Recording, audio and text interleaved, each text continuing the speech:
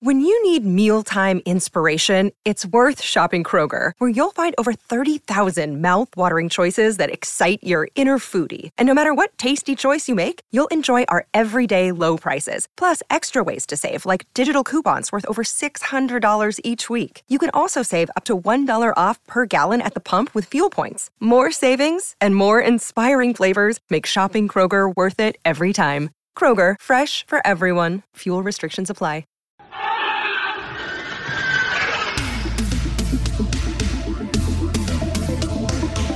There are 2 rules to remember if you want to have a good time. Rules? No rules. Rule number 1. Keep your friends close, but your enemies closer.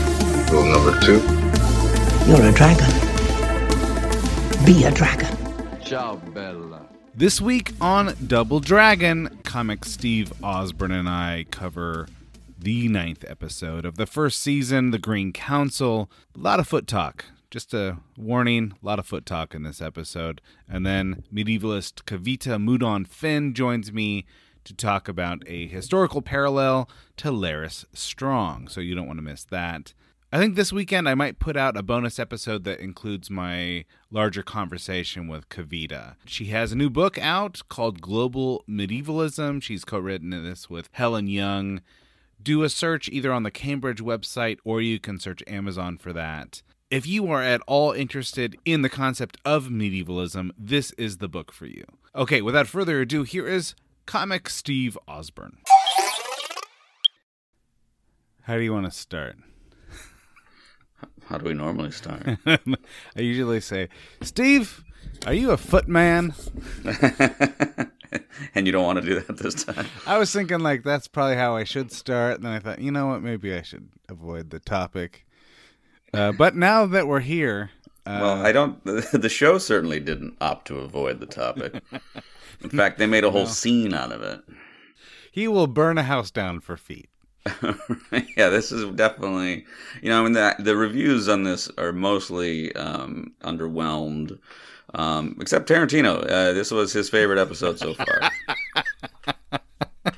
This was the most Tarantino episode there was. Yeah. Yeah, you know, Game of Thrones will do this from time to time. It will, you know, bring something that's kind of like everyone knows about, but no one really wants to talk about.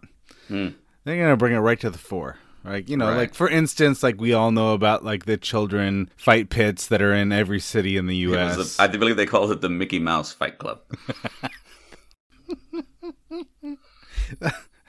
I think that wins. Mickey Mouse Fight Club wins the day. I will say there were several times during this episode where I was like, what? Yeah, that's a great way to like, yeah. So whereas you know, the penultimate episodes we're getting used to being like kind of hold on to the edge of your seat. This one was just say what now? So we're gonna redo our ranking system. We're gonna do a Dorn, a Danny, a Dinklage, and a yeah. What you talking about, Martin? Yeah, there was a lot of that. Like this felt like there were some moments I'm like, did you just time jump in that scene? So no time jumps this episode, right? There was sort of like a time jump in spirit, right? Like we find out that the Green Council has been you know, working on this whole succession plan for quite some time. Yeah.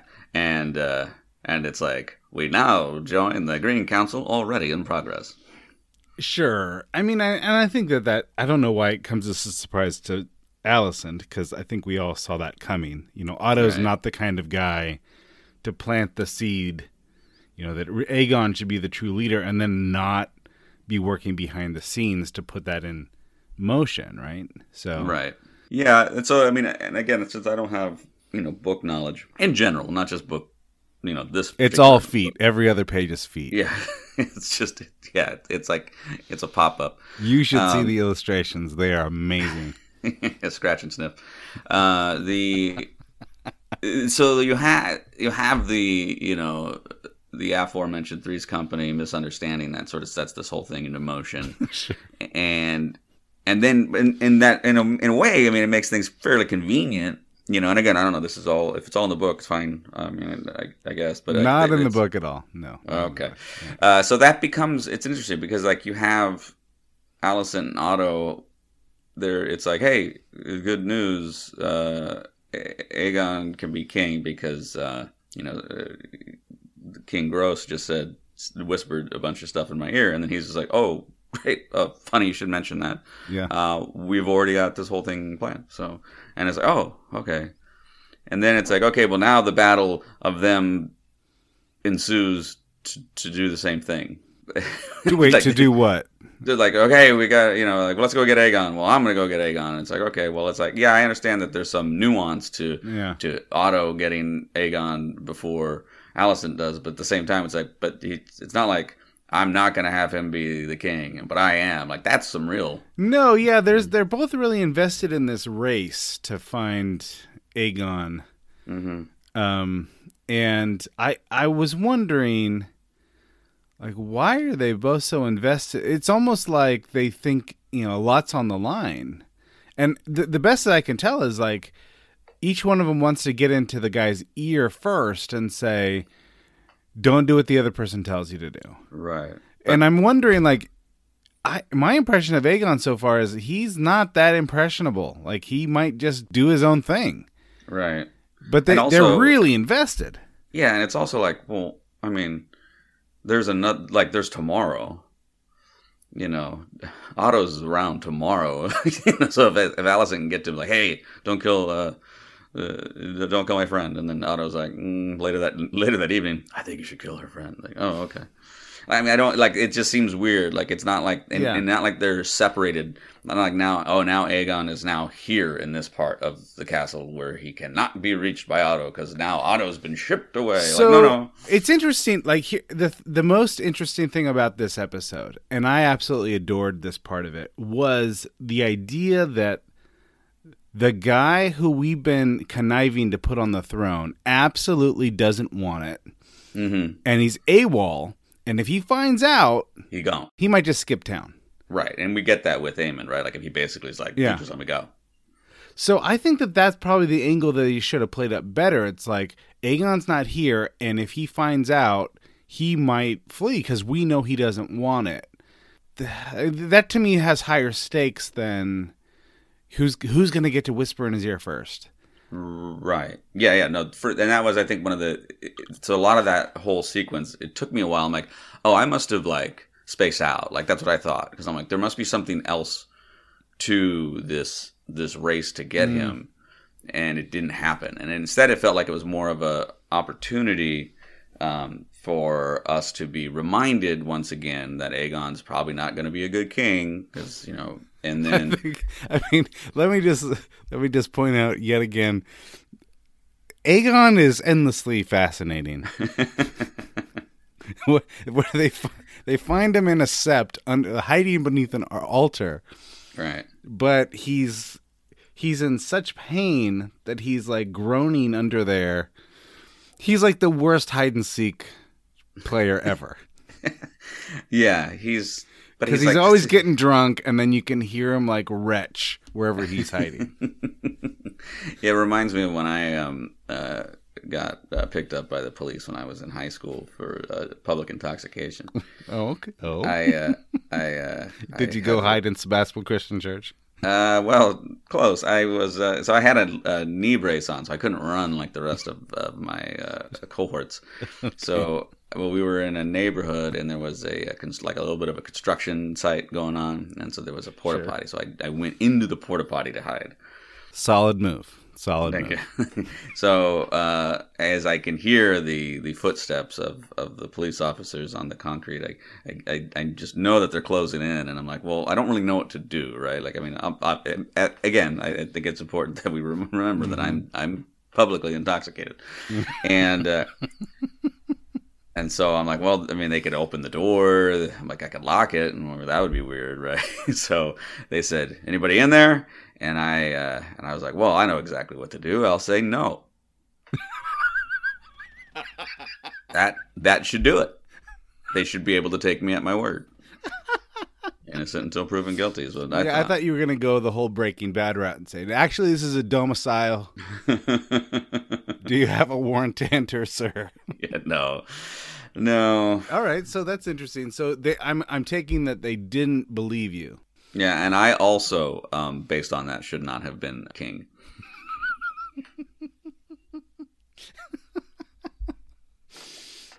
You're king of my heart, Steve.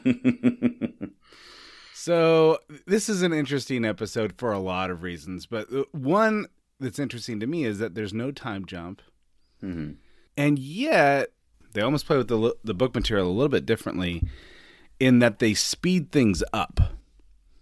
So okay. I'm just going to read you a couple paragraphs from the book, and I was kind of disappointed that they didn't do this because, well, you'll see, because of reasons.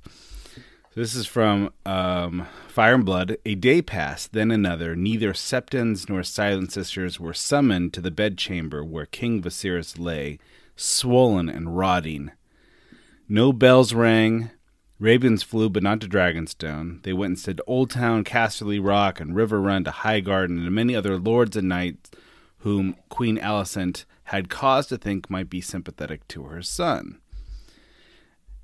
And then we'll fast forward a bit. It says, by the time Prince Aemon took his leave, the stink from the dead king's bedchamber had wafted all through Maegor's holdfast, and many wild tales and rumors were spreading through the court and castle. So it's interesting that this episode is supposed to take place over days and days until the corpse starts wafting out, and they're trying to keep it a secret, a la Weekend at Bernie's. Ah, right, yes.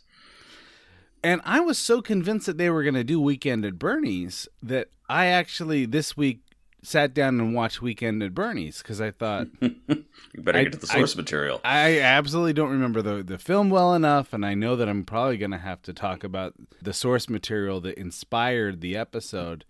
Oh, the whole book series, to be honest. Yeah. Yes.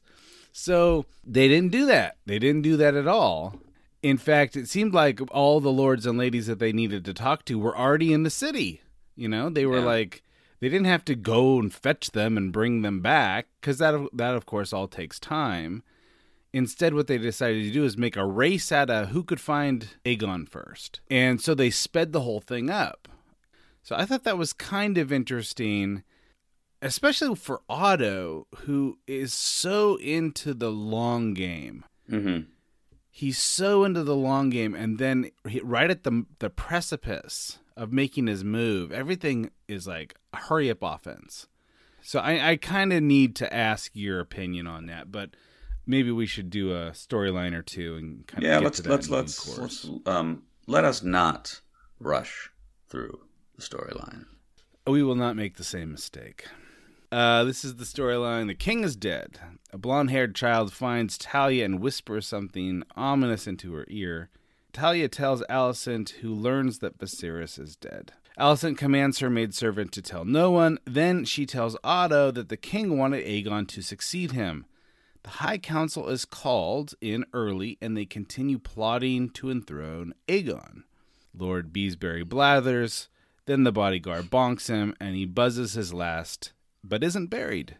Lord Westerling refuses to assassinate Rhaenyra and her children, and he takes his leave. So now Criston Cole can just kill anyone he wants. Yep, that's his thing. If you're not named Hightower or Targaryen, Criston Cole can just straight up murder you in public. I mean, at least Larys conspires behind, does it in secret. Yeah. I don't know why Alicent needs Larys at all, because Criston Cole will just kill people in public and have zero consequences. Yeah, and she doesn't have to have like weird moments. Like maybe the fetish is hers. This is all part of their role-playing game? Exactly. He's like, now come in and make it look like your foot is hurt.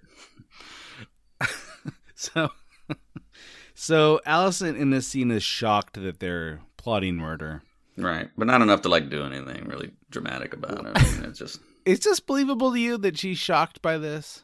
No, not really. I mean, it's so the last, go round that we had with her and Rhaenyra was like things were looking like they were, you're like, hey, we might be working towards patching things up, so that's kind of that's an interesting twist, right? And so we have that.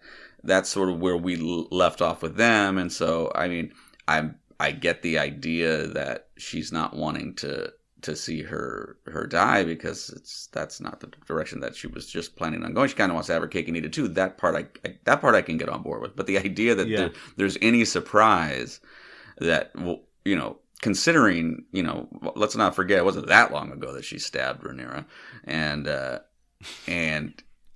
and also was a woman who actually drew blood with a knife, right? And had because she couldn't cut out the eye of Rhaenyra's son, so they had right. And so she's been very clear to Aegon that his life could be taken because of any perceived threat to Rhaenyra's rightful place of the throne. So I'm like, that's like, she knows better than anybody. In fact, she's the one who I think introduced us all to this concept. Yeah. So the idea later that it's like, okay, well, in order for this to work, then this is at least on the table, seems a little odd. I wonder if you look at that dialogue carefully, she said something like, am I to believe that this council has been plotting to put Aegon on the throne behind my back? And I think if you put emphasis on behind my back, maybe that's what she's upset about. Maybe. Yeah. Like, look, I'm the queen. You don't include me in this? It's my son, right? Right. Of course, the way she says it almost sounds like she's wearing a wire. Like, I don't trust her. Like, she's trying to get them to say it. Sure. Yeah, sure.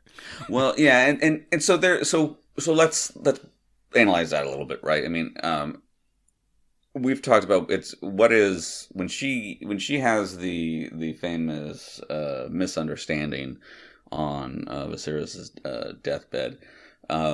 There's a couple ways to read it, right? And as we talked about that previously, was that either she genuinely thinks that he's just calling an audible, and is not going to entertain the idea that maybe he's not in his right mind, even if that's what he means. She just takes it at face value. So she could be either completely just taking it as face, like, hey, I'm trusting this to be the thing, or she's like, I don't know exactly what he's talking about, but I can certainly interpret it this way, so therefore I will interpret it this way. Like that. So that could lead you, depending on which way you go. If you take it as a sincere notion, then maybe it does reveal a certain level of naivete. And so when she's sitting there having this conversation with the council, that she is sort of like, wait a minute, wait. Like I just had good news, and she didn't think it all the way through. Like, okay, well, what does that mean then? Right? I mean, obviously there's another step that goes through. And like in her mind, she's like, well, that's what we're here to talk about, is what are the next steps? And I could kind of lead the conversation. And then instead it's like, well, no, we've already been having this conversation, and we already know how this has to go. It really doesn't matter to them whether or not Viserys said this. We've already accepted it as our plan A.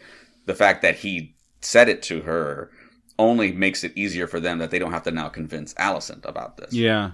So it's interesting. She's a little bit like progressives who know the right thing to do. Like, you and I are both pretty progressive, so I'm kind of critiquing us. But there's certain things that sort of political progressives know that there's a right thing to do, and then they kind of are intentionally put a blind eye to the way that it gets done. Right. Or what they know has to happen in order for it to get done. Right. And they know that there's some dirty stuff that has to happen, but, we're, usually, I mean, at least that's the cliche, we're so high-minded, and self-righteous that we don't want to believe that there's any bad guys on our side or whatever. Right. She's a little bit like that. Like, she's a little bit like someone who can kind of pretend that Larys isn't a total creep. Right. Until she's reminded that he's a total creep. She's a little bit like that. But I do want to, just for a minute, talk about that deathbed scene. Because I haven't heard anyone say this yet, and I feel like it probably deserves to be said.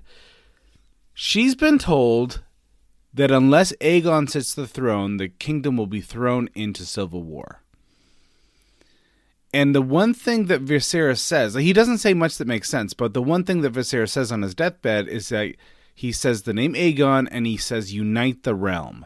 Right. And what he means is we need to sort of rally around whatever Targaryen's on the throne to unite the kingdom against the forces of darkness beyond the wall. In her mind, what she thinks is, unless my son Aegon's on the throne, this kingdom will not be united. Right. As currently constructed.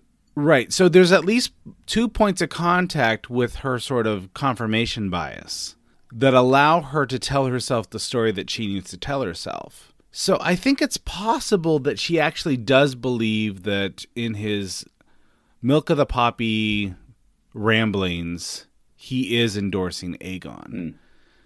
I also think that the other thing is possible, that she's one of these sort of intentionally naive people. I don't know. Maybe they haven't told that story well enough. Maybe. I mean, it's hard to say. And it may be that this episode did a lot to convolute a lot of things, and I could have done for a little more patience in any one aspect of it. Like, I don't know. I mean, if you're going to you have an hour-long episode, it's your penultimate episode, you're trying to now you're really trying to move the pieces in place. I'm more interested in the Green Council, which is interesting because isn't that the name of the episode? Yeah. Like I could have actually gone for this is the political intrigue side of my preference, right, on Game of Thrones. Yeah. Like, I think this would have been you could still have some shock and awe at the end if you want, but like I don't know that I need to see a children fighting pit at all. I don't, I don't know. Well, which is a statement I never thought I would have to say. I think that they are. I mean, there is an aspect of this that's good storytelling. The rule is show not tell, right? Mm. So we have been told that Aegon is kind of a depraved lunatic. Right. But nothing says depraved lunatic as much as filed teeth on a 10-year-old to make him more ferocious. Fair. Yeah. So, no, and that's fine, but I'm like, also wasn't like, okay, well now I'm not on board with Aegon, and so okay. so sure. But and then you have, and when you talk about the show, don't not tell. It's like even then you do have a moment where Eric or Arik whatever is like, ooh, this is a bad guy. Like for those of you at home who are having a hard time keeping score, this is unsavory. Mm-hmm. So I guess there's for my preferences, I mean, I would have preferred to have more understanding and discussion of the fallout, more of maybe Alicent. We can kind of understand what her motivations are and what do you think is going to happen? Like maybe even just to come to the Seven Gods moment where you're just like, hey, I guess I don't know. I mean, what are the options, right? Okay, so this is an interesting problem because I think that this show has been doing some interesting work with ambiguity in ways that maybe I haven't seen in other shows. I think that some really innovative ambiguity, like the question of like when Daemon made the toast, did he say Prince for a day or not? Mm-hmm. Right. But I mean, there's been a number of things like that where it's like, did that really happen? Because it kind of happened off screen and it could have gone either way. So there's a lot of sort of playing with ambiguity, even in this episode. Aegon and Alicent are in the royal wheelhouse and he says, do you love me? Right. And she says, you imbecile. As if, now, ... she could have said, of course I love you. Right. But that happens off screen. Yeah, so you have that moment. She could say, you imbecile, just do your damn job. Right. There's... Yeah, you imbecile, why does that have anything to do with what we're talking about? Right yeah, now? I mean, so it's like that happens off screen, so they're playing with ambiguity, so that's interesting to me. But one of the ways that they're doing ambiguity in this show is they're kind of concealing Alicent's true motives. Like in the books, what she says is, I hope Rhaenyra dies in childbirth. That's what she's saying at that moment in the Green Council. Because she's, Rhaenyra's about to have another baby. Mm-hmm. So she's actually wishing death on her former best friend. She hates her. She hates her guts at this point. Whereas the show is sort of like leaning into, well, are we really sure what Alicent's motives are? Because she kind of still loves Rhaenyra. Mm-hmm. Anyway, I think that they're doing a good job with the ambiguity, and sometimes I feel like maybe they're pressing it a little bit too far. Okay. Or maybe not in the right spots, even. Maybe I feel like you can do it, but you can only do it so much until I don't understand the story you're telling. Right, and then I don't know if I know that you know what the story you're trying to tell. Right. Yes. Okay, this next... one little thing about this storyline that I really liked. In order to tell the White Worm that the king is dead, Talia lights these candles in the window. Kind of like call back to Sansa. Yeah. So she's trying to tell her spy mistress that the king's dead using fire to do it.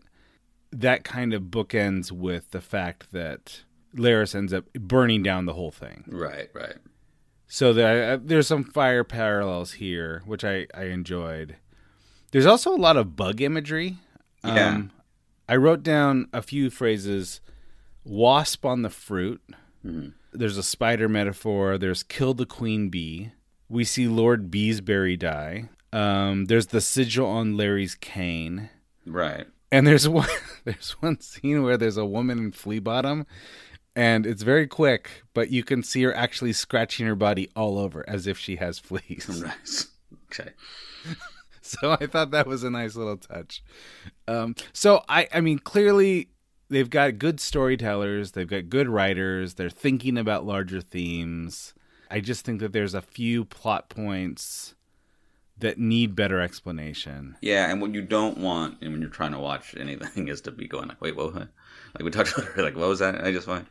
Because then now you're like, okay, now I got to either stop and rewind, or you just go, okay, well, I'll get back to that later, but that just hangs out there, right? And then I'm like, well, wait, and if I don't understand the next thing, is it because I didn't understand the last thing I saw? And then you realize, oh, those things don't necessarily connect. I just have now two things, and they just like, now I'm just...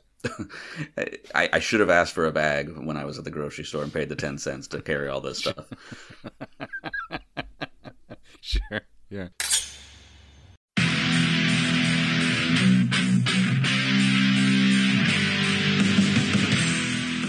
We're getting geared up for the 6th annual Summer Badass Fest. And while we're working on a slate of apex badass films to enjoy, we've got an early action-packed announcement to make. Just like last year, we're kicking off Badass Season with a live movie watch and podcast recording. We've rented out a theater for connoisseurs of action films and Bald Move fans that just want to have a great time. Unlike last year, this year's movie is top secret. Hush hush. No hints, except it's incredibly badass. It stars an absolute icon of the genre. We're willing to bet most of you haven't seen it, and it's going to be an incredible viewing experience with a packed house of Bald Movers. Those of you who came to last year's screening of Total Recall know what a party it was. And those of you who didn't, now's your chance to experience it. Meet me and Jim, order some custom movie-themed drinks at the theater's full bar, then watch us record the full podcast for the movie. We reserved the venue over twice the size as last year, but seating is still limited. It's happening Friday, June 21st at 7 p.m. in our hometown of Cincinnati. Get full details and buy tickets at baldmove.com/live. Cincinnati's actually a pretty great city to visit, and we've got lots of details for side adventures on our event page as well. The Reds are playing the Boston Red Sox in their fantastic Riverside Stadium. The thrills of Kings Island just minutes away, and I'll be leading a kayak trip down the scenic Little Miami River on Saturday. Again, get full details and get your tickets now on our Badass Fest 6 page at baldmove.com/live.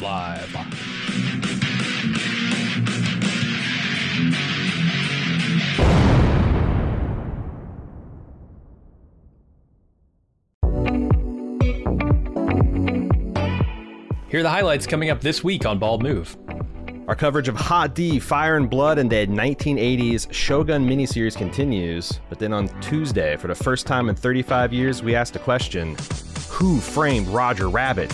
Hop aboard the train to Toontown as we revisit this incredible blending of live action and animation to see if it still holds up all this time later.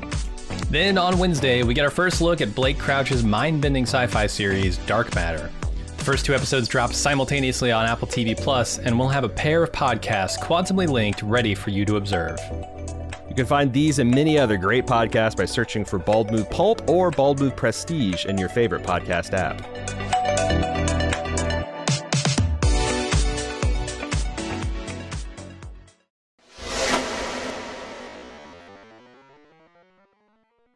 All right, this is the race to find the recalcitrant regent. Nobody can find Aegon, who has spent the night reveling. Otto tells Sir Eric and his brother to find him. Alicent sends Sir Criston and Aemon to find him first. The race is on. We're given a tour through brothels and fighting pits, and finally at the sept where Aegon is hiding under an altar. The boy king literally runs away from his destiny, is caught by Aemon, and delivered to his mother. This was the part I loved. This was my favorite part of the episode. I loved the sort of the twins having to convince each other what the right thing to do is. Like one of them saying, "Look, we took an oath. It doesn't. You don't get to have high morals. You just do what the king says." And the other one's like, "Dude, I've been following this guy around. He's the worst. yeah. He's the absolute worst. How are we going to honor this king who has no honor?" So I thought that was an interesting parallel. And then, of course, I love the brother scene between Aegon and Aemond. Yeah. You know, where Aemon's like, you know what? This guy does not deserve it. He doesn't want it. And yet I'm going to do my duty and force him. Yeah. Yeah. I mean, I just thought that was fascinating to me. And it's almost like there's a part of him that's like, you know what would be the ultimate way to get back at this guy is let him go up there and fail as king. Oh yeah, sure. Go be a bad king. Yeah, we're gonna see. Doesn't bother me none, really. I mean, well, it's interesting because I think the last episode had a lot of Jacob and Esau stuff, like the old man on his deathbed and who's gonna get the blessing and all that business. Right, and I think this is there was some intriguing things with Aemon and Aegon here, like the parallel to some degree of obviously of Daemon and Viserys, because you kind of get the same sense with Viserys, you know, and I think it's mentioned. This show's all about brothers. I mean, I guess it's about sisters too, but these brothers always have fraught relationships. And you know, here's another reluctant king, right? I mean, when Alicent's talking to Rhaenys, she talks about basically like, look, this guy didn't want to be king. You know, he likes stories and stuff. He just wants to sing. He wants to sit at home and read his mysteries. And so then you have Aegon, but he's different, right? I mean, he's not like, it's not, I don't want to be king because I'm maybe a little bit more pure of heart or whatever. It's just, I don't want to be king because that's responsibility and I like doing really lousy stuff all the time. And then Aemond is like, I could be a better king because I'm stronger. You know, I'm. You know, we don't know if he's got. You know, we don't get the sense that he's compassionate. We don't even. Well, no. What he says is, I've studied history. I've studied philosophy. I've studied swordplay. I want it. Yeah. Like, I've got the biggest dragon in the kingdom. I should be. And he stops himself from saying king, but he has this idea that he's been training his whole life to be the. You know, to be the ideal man, I guess. And of course, the ideal man should be king. Right. Like he checks all the kind of superficial boxes that it would take, which speaks to his, you know, inability. Why he wouldn't be a good leader is because it's the superficial side of it, right? Like you almost like the idea of a leader who kind of doesn't want to lead because. You know, they're too humble. They're not a real politician, but they're going to do it because it's the right thing to do. And somebody who does that might be more apt to listen to a wise counsel. Which is like, you know, kind of the view of Jon Snow. Right. You know, the one guy that I think Tyrion says, like, have you ever thought that the one guy who doesn't want to be king might make the best king? Or maybe Varys says it. This is the one guy who doesn't want to be king, and I guarantee you he's not going to be a good king. Like, this guy does not need more power. Right. So yeah, I mean, neither one of them is a good option, obviously, at this point. But but it's different. That's where the parallels between Daemon and Viserys end, because Viserys actually is kind of like the king of peace, right? I mean, is how they refer to him. Yeah. And I think that there's something to be said for that, right? And I think that's an intriguing way to talk about his legacy, because we've talked about like he viewed his legacy as a failure because there was no major like victory or some sort of valiant effort that happened. But instead, he's king of peace. Like, that's pretty good. that's a in fact, there are religions based on that kind of notion. Yeah, a Prince of Peace. That's the whole thing. I learned a new word in this storyline. And I don't know if this is a word that you are aware of, but it's the word wastrel. I did not. I'm not familiar with wastrel. Okay, it's an interesting. Okay, so this is Aemond. He calls his brother Aegon a wastrel, and there are two meaning. I looked it up. There's two definitions. I think it's an interesting ambiguity. It's either a wasteful or good for nothing person. That works, right? Mm-hmm. The other way that you could use this is a neglected child. Oh, wow. And I thought, what a perfect word for this guy. Yeah, it kind of feels like one can beget the other, right? Yeah, because you do feel for him a little bit. It's like, my father hated me. Like, there's no way that my father wanted me king. He hated me. What are you talking about? And in that moment, you kind of feel for him. But then, like, every other moment of every episode, you hate his guts. Right. So I don't know. I thought that was a really great word choice. Like, we get these little bits, right? Like that phrase, and then you go and you do some more study, and you're like, ooh, this really helps me understand Aegon a little bit more. It's like, but the show didn't do that it did it a little bit, but like I felt like you could have done that. Like the choices that were made in this episode that to show and to follow seemed less interesting than some of these other things that you kind of mine for. I think that that's true. And I think, like, for instance, I talked to my sister Tara today, who we were chatting about the episode. And initially I was like, the whole thing was a bummer. I was just telling her, I was like, this was a really bummer of an episode. And I told her all the reasons I thought it was a bummer. And then we talked, another 10 minutes about the episode. And as we were talking, I realized there was a lot more here than I didn't give credit to. That there were actually some really great stuff about this episode. And I think it's just, there was some sort of key thread missing to kind of tie it all together. Or maybe a few plot points that needed to be cut out, or a few plot points that need to be explained a little bit better. Well, yeah, and I don't want to keep harping on it, but I will, because it was a fairly significant part of the episode. It is the race to get Aegon, and I just could never get behind the high stakes that normally something like this would imply. Because I'm like, okay, well, you got him first, and then you're like, okay, and while we're in the carriage, hey, don't kill Rhaenyra, okay?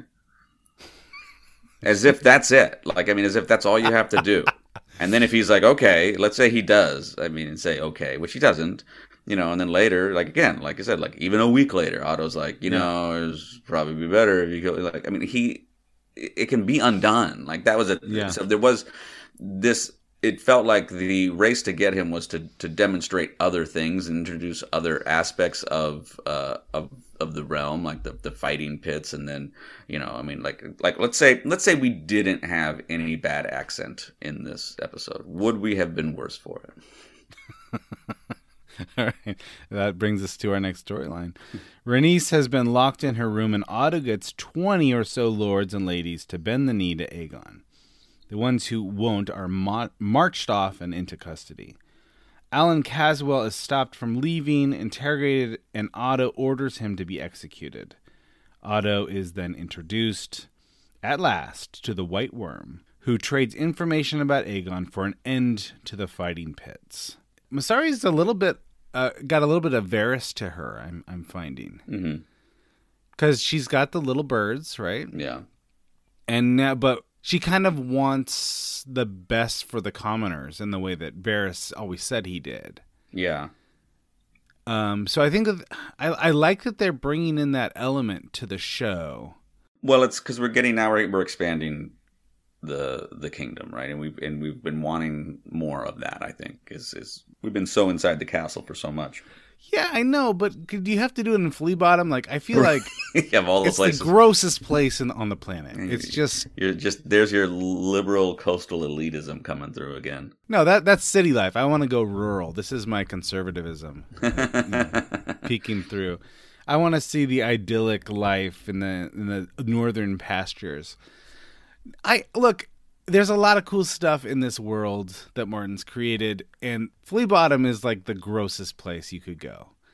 Well, but she makes reference, right? I mean, I think she I assume it's a necessary moment of whether it's critique or at least it maybe could be some foreshadowing with the idea that, you know, your power is whatever the people, you know, I forget how she worded it, but like whatever the people don't allow to be released or something along those lines. And she's telling Otto this, right? And so they're basically saying that there's more power in this, you know, in Flea Bottom than maybe you get credit for, because it's like we got the numbers, you know. I mean, that's kind of what it comes down to. But it goes like now you're gonna hold at stake the chip you're gonna use is the thing that we were just introduced to like seconds before. So it just in terms of like dramatic effect, and that's where I think it started to feel really rushed, where it was like, hey, those fighting pits that we just introduced you to, that's my big bargaining chip. And I just felt like it felt impatient to me to do all of that. And I think that's where I'm coming down to a pacing thing, maybe even less so what's happening and what I'm being shown, is that the pacing was a little disjointed for me overall from like just from a storytelling perspective, and there was too many like okay, like all right, I'll put a pin in that and then off to the next thing. I think you're right. I think we didn't. I mean, but did we really want to see 3 episodes of the fighting pits? No, I mean, are the fighting? I mean, that was one of your critiques of Danny's narrative in the first series. It's like, why are people so invested in keeping these fighting pits open? The fighting pits of Marine. Like, seriously, we're gonna go to war for that, huh? Right. Well, yeah, I mean, these fighting pits are really important, apparently. But I mean, if it doesn't show up again, and it was and you could have introduced that problem in Flea Bottom a few episodes earlier and then make it a callback. And I think that might have had a different effect, because I'm still scratching my head over what the fighting pit, what its purpose is. And then it shows me this. I'm like, oh, was it just to get to here? And also it was a little extra. So I've got a little bit of headcanon on this. Okay. Did Aegon construct this whole thing as a way to creatively get rid of his bastards? Okay. I mean, I don't know. I don't know if he's old enough to have bastards old enough to fight in this thing, but there was that little blonde kid who's supposed to be one of his bastards in the ring. Right. Sort of, I don't know if he's old enough to fight yet or whatever, but... Seems like there'd be other ways to get rid of him, though. Maybe more subtle ways. Yeah, like that don't have everybody around going, hey, look, it's another platinum blonde kid. Hey, dude, hey, Aegon, just show Laris your foot. That's right. That's all you gotta do, bro. He will do anything. Just show him that foot. You got your mother's feet, man. Get it. Yeah, I guess and I don't want to seem like overly critical for this episode, because it's an important one, and I think some interesting things happen, and some very creative and like there's some compelling stories that are being told. I think it was just the choices and how they were developed. And then to where we end up, at least in this episode, I'm like, I don't really know. Like, I don't imagine that episode 10 is going to weave all that together in such a way that I was like, yeah, okay, I think 10 is going to be a much different animal, right? I mean, since we have no Daemon and we have no Rhaenyra, I have a feeling they're going to probably show up in the next episode. I would guess. I guess it was just, I don't know that I like the things that it appeared that were being demonstrated through that whole race to get Aegon, and then the Mysaria Otto back and forth. I'm like, I don't know that any of that changed or moved what I see as the narrative any further. And that's what I think I'm having an issue with. Like, if you're going to eliminate something, or you're going to tweak something, or you're going to Like this would seem like, well, this was a choice. This was a conscious effort to include these things, and like you said, bypass some other stuff, change other parts of the narrative. Like how much more interesting, in my opinion, like now you read from the book, like the idea that the king is rotting away. Like that's a very compelling. Well, and there's also element. kind of a different. It's a slower story to tell, but there's almost a race to how do we get enough allies in time before the king's smell gives us away. And that to me that's a much more interesting race that makes sense. When Otto says, "Who else knows about this?" That's kind of where I thought we were going to go. Like without knowing that story part. It's almost like you've got this sort of like, this countdown to a stink bomb, and if the stink bomb ripens enough, then the jig is up. But if you can get enough lords and ladies on board before then, you can pull off this plan. Well, on the other side, isn't Rhaenyra supposed to be coming? Like, wasn't that where we left off? Where she was taking the family back to Dragonstone, and then she was going to return. So she was. I don't. It's one of those things where it's like you say you're going to do something. Oh yeah, you click maybe on the Facebook invite. I'm so bad with this. I'm so bad with making plans and then not coming through. But I mean, in terms of like the race against the clock, I mean, nothing says race against the clock like, hey, the king is dead, and Rhaenyra's on her way. Rhaenyra's on her way, and if she sees that he's dead, then she's just going to take over. So we need to move things around and like maybe, and like you can still have the hunt for Aegon, but it doesn't have to be like Otto versus Alicent to get him. It could just be like, we just got to go get him, along the way there's a fighting pit. Like we'll split up. Look, Sir Criston and Aemon go this way, and all the Erics go that way, and like you can still do that and have something come out of that. It just, again, I don't want to sit there and rewrite. I do like the idea that Aegon doesn't want it. He will actually get on a boat and go somewhere. I like that idea. I wish that they would have done something like, okay, Aegon, it's your turn. And then they turn around like, where'd he go? Yeah, so like you got to get Aegon back. Like that's the whole thing. Get Aegon back, Rhaenyra's coming, all those things. Like that, there's a race to be had. And we can still go through and navigate all those same things. It's just that the tension feels a little more natural and maybe more logical. And what kind of desperation would we see on their faces if Aegon has been missing for several days? Yeah, exactly. Because at that point, it's like he could be anywhere. Yeah, and the king is turning into soup. So I mean, like, there's a whole So and again, like with that, like I think you still move things along, and I guess just for me, it's like now, like throughout the episode, I'm going, huh, like we talked about, and the more I'm saying, huh, the less I'm taking in other stuff. All right, I'm going to get to this next. This is Alicent. Alicent sees her husband wrapped. She cries. She places the crown on his body. She goes to treat with the queen, who never was. Alicent asks for political support. Rhaenys's mind remains unchanged, but she suggests that Alicent is wiser than she expected and asks her to imagine herself on the Iron Throne. Alicent leaves with the conversation unresolved. Later on, she and her father debate the ethics of murder. Then she lays down the law, declares that Rhaenyra be kept alive, and instructs Otto on the details of Aegon's coronation. Then she makes an unsavory trade with Larys Strong. I think we've talked enough about the foot thing, right? Yeah, I mean... All right, let me ask you one more question. Mm-hmm. How many times did you watch it? Oh, I mean... The foot thing? Because I only rewinded it like 5 times. The thing is that I don't know how slow you could get your frame by frame to go. But... Okay. It was more of a volume thing for me. I like to turn it up. Get that surround sound going. There's a couple of great lines in this scene with Rhaenys. She says, and yet you toil in service to men. You desire not to be free, but to make a window in the ward of your prison. Mm-hmm.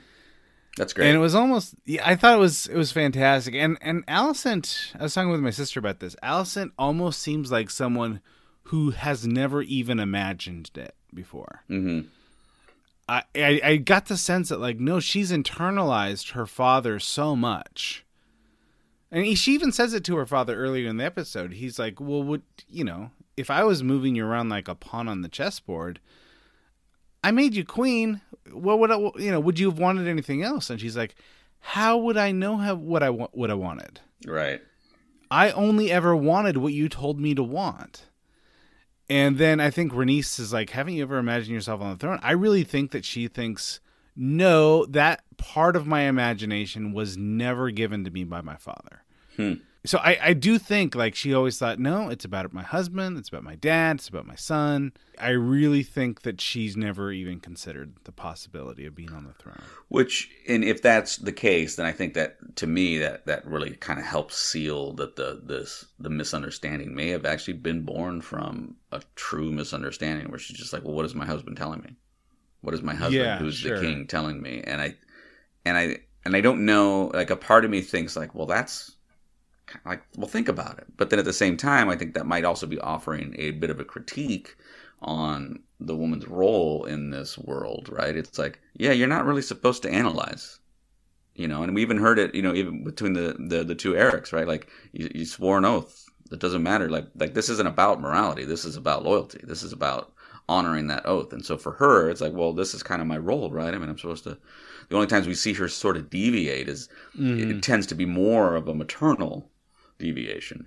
Rhaenys is almost functioning like the mother she never had. She never had a older female role model to kind of tell her, here's how this works from the woman's perspective. Here's how it works from the man's perspective. You kind of have to understand both to be a woman in this world. All she's ever heard is from her husband or her father, and all she's ever cared about is putting her son on the throne. So I get the sense, and I think that maybe you feel the loss of Rhaenyra in her life too. Like, her friendship with her best friend was cut short early on, and I don't get the sense that there are many other women in her life. Mm-hmm. So I think Alicent is not the evil person everyone makes her out to be. I think she's absolutely flawed. I think she's an absolutely flawed character. And the other thing that I think about this is, there are some people that think that she had that servant girl killed. I don't think so. After this episode, I don't think she did. I don't think she did. And the other thing is, I don't think it's like, in the same way that we're talking about, like, okay, she's been influenced by her father and all that. She's also lived alongside Viserys, who's not, like, overall like a bad dude, like, for the most part, right? I mean, he's probably, there's all the good aspects of him had to be on display for her. So she may have learned, like, some things from him as well, right? So there is a certain naivete that he possesses. There's a certain forgiveness and face value that he sort of, wrestles with, right? And so, that's right. So if that's who she's spending her time with, such as their relationship was, I mean, that's another voice that's coming in. And if she's more susceptible to, being led as opposed to leading, that's a way that she can, she's pulling some of those traits and those attributes as well. Yeah. Okay. Next storyline. Rhaenys is rescued from her chamber by Sir Eric. They sneak out, but get caught up in a crowd and land in the dragon pit. Meanwhile, in the royal wheelhouse, Aegon and Alicent discuss the king's final words. She gives him the knife, and he takes it. The people of King's Landing crowd into the dragon pit. Aegon's reign is proclaimed, and then he's crowned Lord of the Seven Kingdoms. Then Rhaenys busts through the floor. Let's talk a little bit about this wheelhouse conversation. No one really believes Alicent, and he doesn't believe it either. He laughs at her, and then she shows him the knife, and it's almost like his eyes light up, and he's like, "Are you playing with me? Like, don't toy with me, Mom," I think he says. Mm-hmm. And I wonder what does that knife mean to him? I don't think he knows anything about the prophecy. Right. I was a little, like, because I was kind of hoping you would shed some light. Because he completely changes his tune on that. Right. And I mean, that knife, I mean, obviously, when, the knife is the last thing, I guess, the second to last thing we see in the last episode, right? Is because as she leaves, it's close up on the knife, and then and then we see Viserys drift away. But yeah, I don't know. Like, it would seem like Aemon would be more moved by the knife.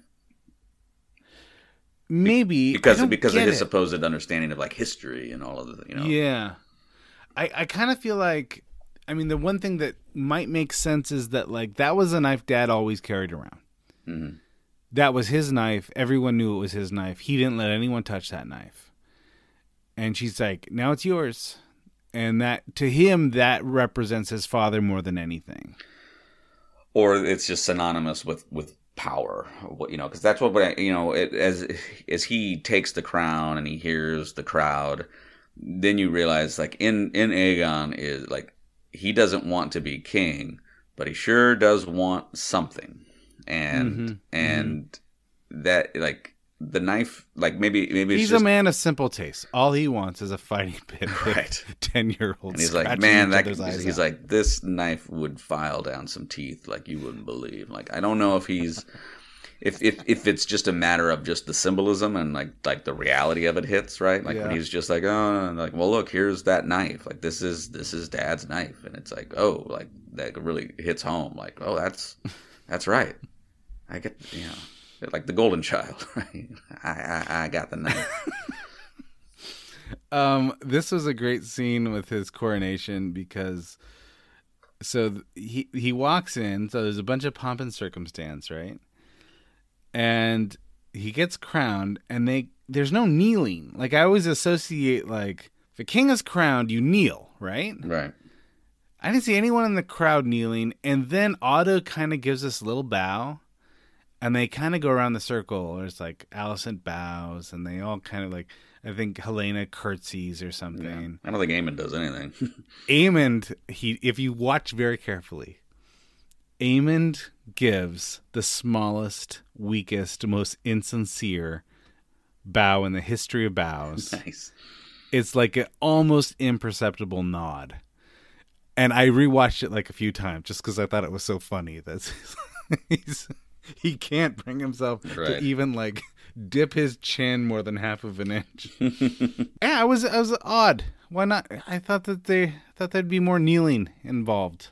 Yeah, but there was cheering. They almost did the wave. They're having a good time. I guess so. But there was a little awkward silence a couple times. It's I don't know about this guy. I guess we're supposed to cheer. Yeah, like all the people are like, yeah, he makes my kids fight.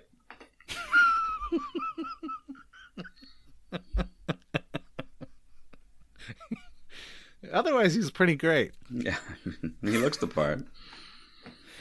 He's got both of his eyes. That's So this is the part of the episode that just I thought was a huge bummer. It's when the dragon busts through the floor. The beast from under the boards. I guess that's it. Is that what she was trying to say? Yeah. Beast under the boards. Yeah, so I'm already waiting, right? I'm like, oh, who's the beast under the board? I'm like, oh, now we're cooking. So, all right. So that doesn't happen in the books, which I'm thinking, cool. I'm totally shocked. This is awesome. And she comes in, and then I think, well, what's she going to do now? Because if she like dragon fires everybody, this show's over real quick. Right. Yeah, that's and fair. Then, of course, it doesn't happen, and she flies away.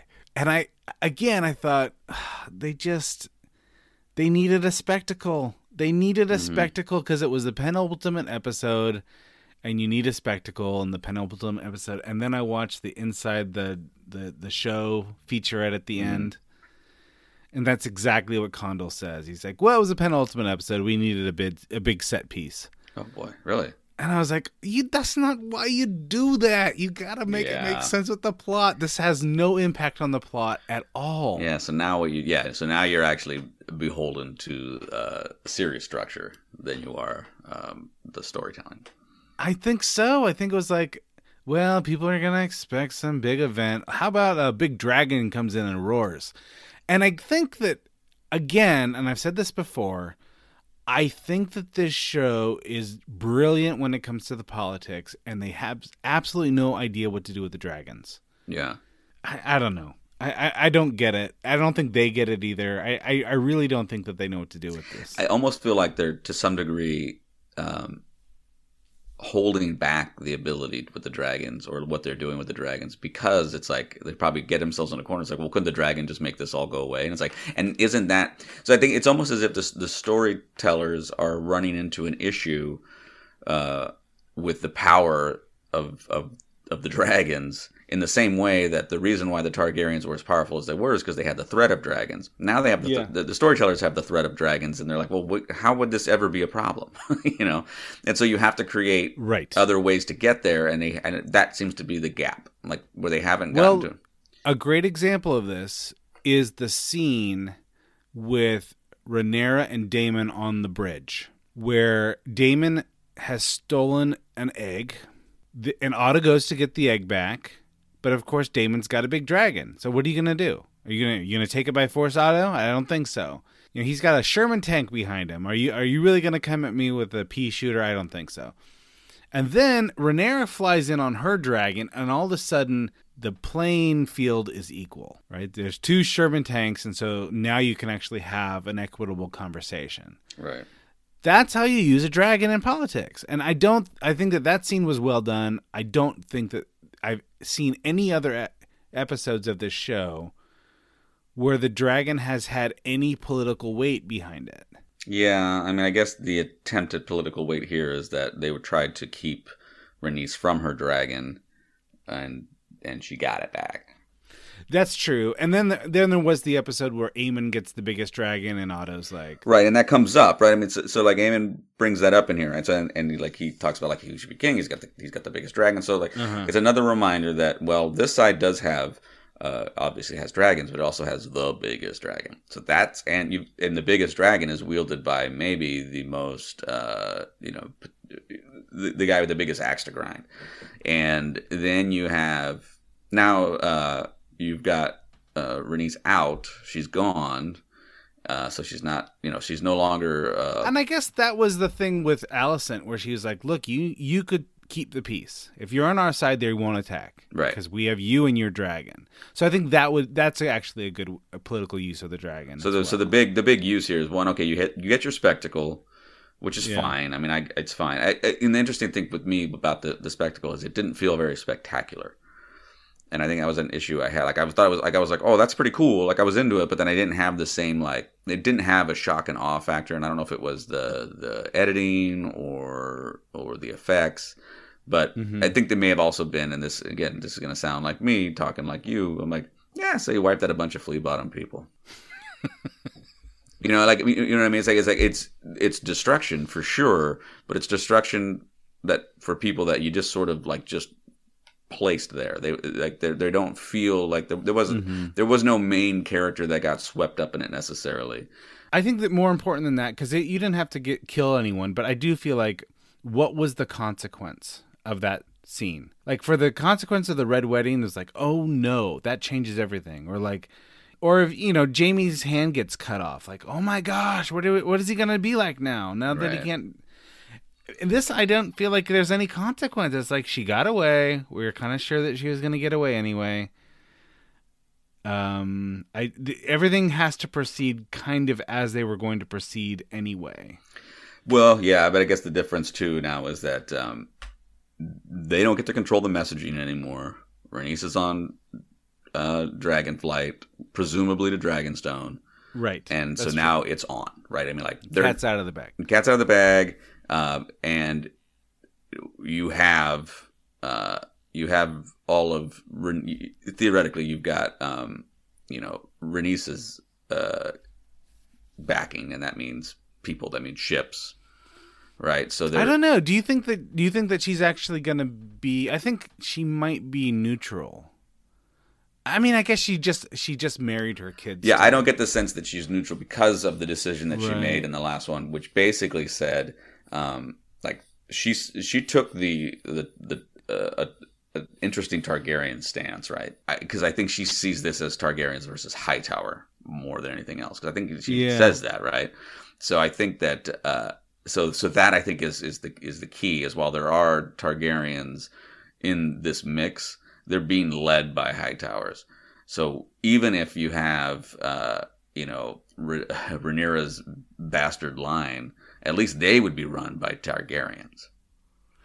And I think at one point when Alicent and Rhaenys are talking, she refers to her as Alicent Hightower. Yeah, she makes emphasis on Hightower. Yeah, so I think that's where she knows that Otto's pulling the strings here. So I think there is something to the spectacle, that the spectacle itself isn't really the spectacle, right? I mean, that's the shock and the awe, but it's the moment where Rhaenys does two things. She breaks through. She also doesn't lay waste, right? I mean, she could have, right? I mean, she could have, but there's something to that, right? I mean, there's a whole different complication too if you just wipe all them out, and then it's like, okay, well now what?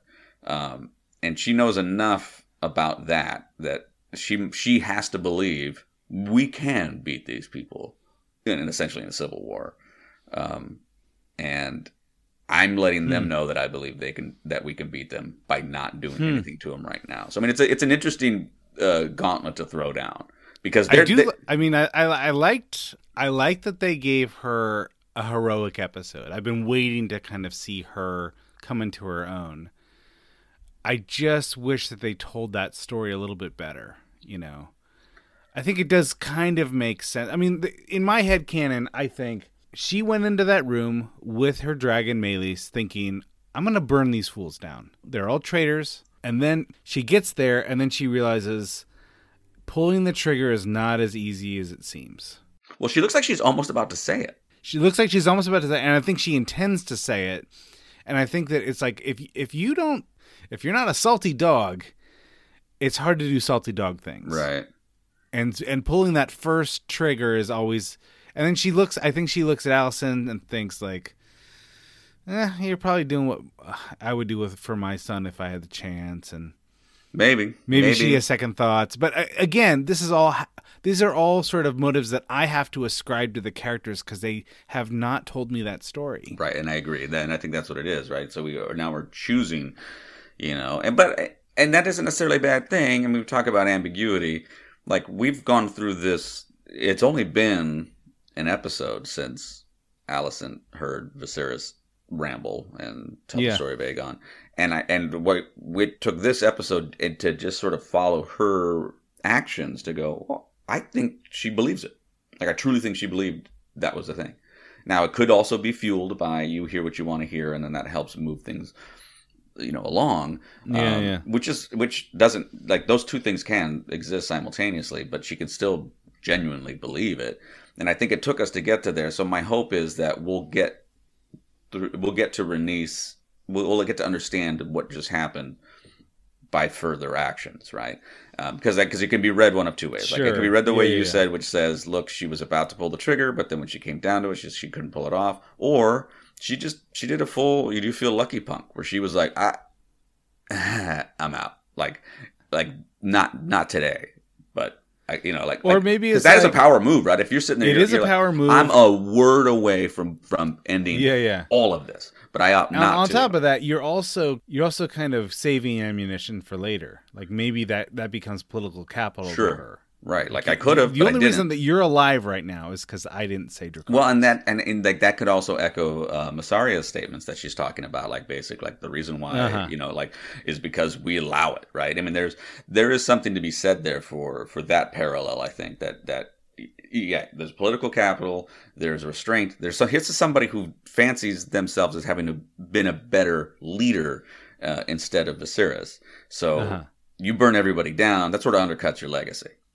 But if you can have an opportunity to lead in some other capacity and show some agency, whether maybe it's not through compassion, but it's through well-timed mercy, or there's something to be said for that. So I left that. To me, that was the spectacle. The biggest spectacle of 9 was the lack of Dragonfire. That's interesting. So it's the punch that Ali never threw. Right. Interesting. Okay. One more thing about this scene that I think absolutely needs to be pointed out, and that is that so far, everything in the books has kind of plausibly happened on screen. If there has been a divergence, it's been a backroom thing that maybe wouldn't make it into the history books. Because the whole thing, Fire and Blood is written like a history, like, okay, so there's a rumor about this, and then that source says this. But it's never kind of like a God's eye view, because every single person in that book's an unreliable narrator. Mm. So you can play with things like Larry Strong's foot fetish, because that happens in a back room, right? Right. So not in the book, but that absolutely happens in a back room. So there's no way that these maesters who are writing this book would know that information. A big dragon doing dragon things in front of 1,000 witnesses is not a backroom event. Sure. And the fact that that's on the book tells us that this genre that they're playing with has departed dramatically from the books. And they feel like the changes that they make to Martin's narrative are not just going to be backroom changes. They could make really big set piece changes in divergence to the original stories. Does that give you pause? I like it. Okay. I like it because I think I've been waiting the whole time for them to diverge from the story to sort of fill in the world and color in the world. I wanted them to introduce new characters that are not in the books. I want them to have, I don't know. I just want the world to feel more lived in than this world that they've given us. Do you? So I think it's good. I think it's a good sign. It can be a good sign, but if it's truly, yeah, we diverged because we needed a spectacle, because that's the expectation of an episode 9. What I'm worried about. Then that's not a good sign. That's not a good sign. So I'm willing to give them. I mean, there's been so much good up until this point, and I still think that that final sequence, it did get me going, like, oh, okay, like, all right, here we go, and and then nothing happens. Yeah, well, but like I said, I do believe something did happen, right? And it was the lack of Dragonfire. It was the lack of Dragonfire, which to some, I liked that. I preferred that because I also felt like I was getting duped. Like, I'm like, oh, here comes the Dragonfire. And then I'm like, but wait, that doesn't make any sense. But like, who knows what they're going to do? It's Game of Thrones, Yeah, and sure. And so it didn't happen. So it gave me a lot more to think about. Okay, let's talk about the dismemberment count. I think that we had some teeth filing. Yeah. I don't think we have a head crunching. Head crunching, maybe. Yeah, but I think are we a dismemberment free zone? This is dismemberment free episode for sure.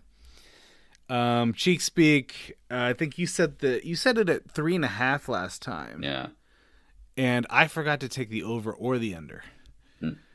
So you win. I don't know what I would have said. I mean, there's no point in guessing now. All right, so then finally, Dorne, Dinklage, Danny. This is probably the hardest part for me, because you get yourself sort of wound up for an episode 9. So like, it's funny because like we talk like critiquing them for feeling the need to have a spectacle in an episode 9, but then at the same time, me sitting there waiting for it, because I feel like it's owed to me, and then like giving them a hard time because they did it. So you feel like, you feel like you had unrealistic expectations. Well, it's also like I'm faulting them for doing the thing that I was like, you better do it. So like that's on me, man. I'm gonna take that one. I don't think I disliked it enough to feel like I'm going to give it any of the Dorne treatment, but it's close. I mean, here's why I won't give it a Dorne, because I more than anything, I was confused a bit. I was a little irritated with the pacing, but I didn't dislike it. And to me, a Dorne, I think there's a more visceral here we go. You know what I mean? Well, all right. So you're probably like a sub Danny. I'm a sub Danny. Yeah. Okay. All right. So I am going to give it a Dorne. I'm going to say properly Dorne. And then the reason why I'm going to say that is that I think that in the past, you've described Dorne episodes as a misfire. Okay. And in this episode, we have a literal misfire. So the dragon does not Dracarys. And I'm thinking, That's a misfire. This is not moving the plot. In fact, we moved the entire episode was to finish on a misfire. So you liked it. I didn't like. You liked the misfire. I did not like the misfire.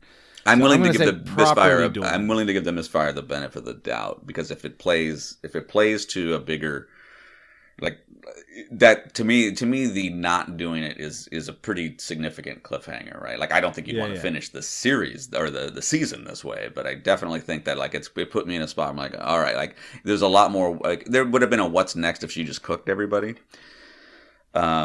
But like, here we are. Like one of the big critiques of the last season of Game of Thrones was that Dany cooked everybody. Yeah. And now Rhaenys decides not to cook everyone, and I'm like, oh, that sucks. Right. I mean, it's so I think. So I don't think that I would have any better idea of what to do with these dragons. Well, yeah, right. But I think also this is what happens. Like, okay, so you deviate from the book, bring in the dragon, and they're like, yeah, but we can't have her kill everybody, because then that's a crazy deviation from the book, right? Like if we do that, then now we're rewriting the entire history. So well, you don't have greens and blacks anymore. You have, you've got nothing, right? So obviously they can't do that, right? So then it's like, okay, well then you better give me a reason for changing from the book and putting the dragon in there. So that's why I'm giving it, like, having had this conversation without knowing that it was a deviation. Like, to me, it actually helps me look at that and go, okay, well, it's a spectacle. She did it. I think it gives more credence to what we're going to see from Rhaenys going forward, and that's my hope. So, all right, I'll share your hope. So that's why I'm probably like Dany -2, because I'm infusing a little bit. Like I'm giving it the benefit of the doubt that we'll get there. Mm-hmm. Yeah, I feel like even though I'm giving it a Dorn, I will say that I loved the idea that Aegon is trying to hide. He doesn't want it so much he's willing to hide and escape and leave and never come back. And that Aemond is absolutely wants it, but decided to do his duty to put his older brother on the throne, even though he knows his older brother is going to be a horrible king. Like, to me, that is a solid Game of Thrones plot. Mm-hmm. I was really into that part of it, and I like the brother stuff. I like that they're playing with the twin brother stuff. So I'm looking forward to see that going forward. Okay. I didn't hate the foot stuff either. I'll be honest, I didn't hate the foot stuff. It was interesting. I'll give it that. I definitely didn't see it coming, but there's some like I think there is. I mean, we said we're not going to talk about the foot stuff, but like I think let's talk about the foot stuff a little bit, which is. This is how Alicent's been getting her info. Like I love how Otto's like, you know, like with your pouches of silver, it's like, you'd be surprised. You'd be surprised at how much silver one can save. If you just if you just have the right Groupon code, you can get a lot of things. Larry, okay, I think I went from like love Larry, like I can't get enough Larry, give me more Larry, to am I sure? Like, oh no, he's horrible. Yeah, now he's evil and gross at the same time. Now he's more Larry from Three's Company than ever before. So he just becomes more and more depraved. The idea that he can be motivated by so little, right? Like he can be motivated, like so little will take him to this brink, and that's his. You know, that's her version of like every other cop movie where it's like, oh, you remember where he went? No, I don't seem to remember. Would Mr. Franklin help you remember? You know, she's like, would the little piggy that went to market help you remember?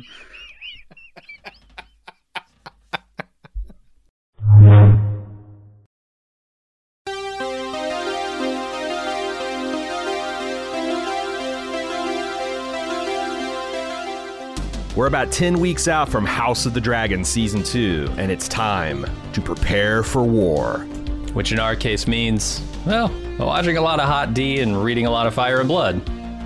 Each week between now and June 16th, Maester Anthony and his co-host Steve are hosting a watch of each episode of Hot D Season 1. And then me and Jim are going to host a discussion of the differences between the events on that episode and how they're recounted in George R.R. Martin's historical tome, Fire and Blood. That's right, I've resorted to reading dragon books. God help us all. We'll see if my fresh eyes add any new insights or predictions into Season 2. Arm yourselves with all the lore you can for the battles ahead. House of the Dragon returns June 16th, but we've got you covered until then. Check out all of our upcoming Hot D coverage on the Hot D feed or on Bald Move Pulp, available wherever you listen to podcasts.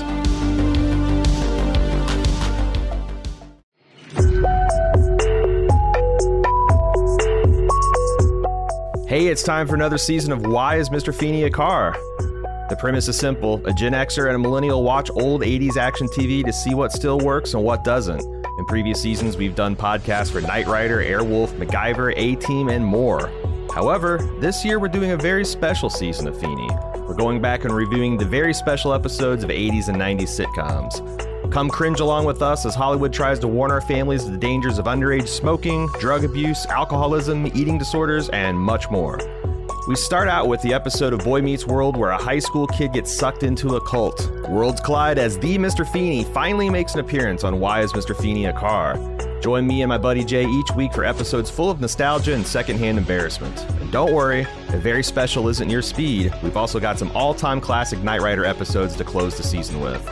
Find Why is Mr. Feeney a Car? Each Wednesday on Bald Move Pulp, starting April 3rd.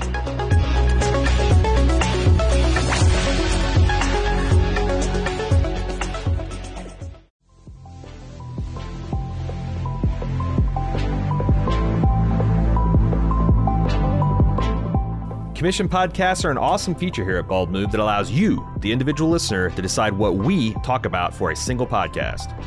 The community loves it because it often leads to fun, fan-favorite films and TV shows that we've overlooked getting the coverage they deserve. And we love it because we're constantly exposed to great stuff that's not even on our radar. The way it works is simple. You go to support.baldmove.com and you click on commissions. Then you pay the flat rate for the commission and tell us what 2-ish hours of content you'd like us to make podcast on. Then we'll contact you for details, advanced feedback, and any dedications you'd like to make. Then we watch the thing, discuss the thing, turn it into a podcast, and pump it right into your ears.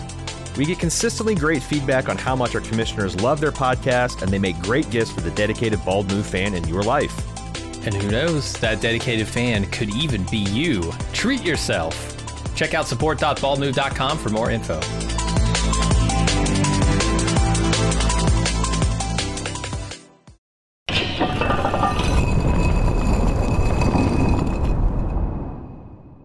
I'm wondering about Laris Strong. I wonder if is this guy just too much to find a parallel, or are there sort of characters in the shadows that history kind of like suspects that they were doing dirty, but you never held like a prominent role, but you're pretty sure that they're doing nasty things behind the curtains? Yeah. I mean, it's again, like I feel like I'm doing Italians dirty here, but there's it's just history. There's this character who is kind of Cesare Borgia's bodyguard. His name was Michelotto, and he had this reputation for being the murder guy. Like anytime the Borgias needed someone murdered, he would mysteriously be there, and then he would mysteriously not be there, and someone would be there. You should have seen this guy's business cards. They just said the murder guy. Yeah, Michelotto, the murder guy. It's like the murder hoodie on the show. Like they all, like anytime Damon is going out to murder someone, he wears the same hoodie. Put on the Italian hoodie. Yeah, and now Eamon has started doing it too. It's great. All right, so tell me more about the murder guy. The murder guy. Okay, so Michelotto was essentially this. He was a servant. He was a guy who was in the Borgia family's household, and I don't know if he had a formal role, but my impression has always been that he was kind of Cesare's bodyguard. He was his guy, and there are a number of instances where he is on the record as having literally murdered people in broad daylight, like in front of witnesses. He, in fact, that's a little Kristen Cole right there. Yeah. Oh, yeah. He's got a lot of Kristen Cole kind of. Interesting. Like sometimes it's wide open, sometimes it's right in the wide open, and sometimes it's behind people's backs, and he's never caught. Like Machiavelli is clearly fascinated by this man. He mentions him a bunch of times. He's like, "What is with this dude?" But Laris, like, it's interesting because one of the things I found tremendously interesting about this episode was how much time and how much energy they devoted to the way information is flowing and which characters know what, because there are so many scenes that begin with who knows this, who have you told, who is aware of this information, where is this character, we need to keep information under control. Right. And what I want more information, I want to know more about Mysaria. I want more. I don't think she's dead. I think she survived, and I want to know what she's doing. Yeah, no, I think you haven't seen the last of her for sure. No, we can't have. There's not a chance. I follow this is a George R.R. Martin thing, and he follows comic book rules. If you don't see a body, they may still be around. Right, you can always bring them back.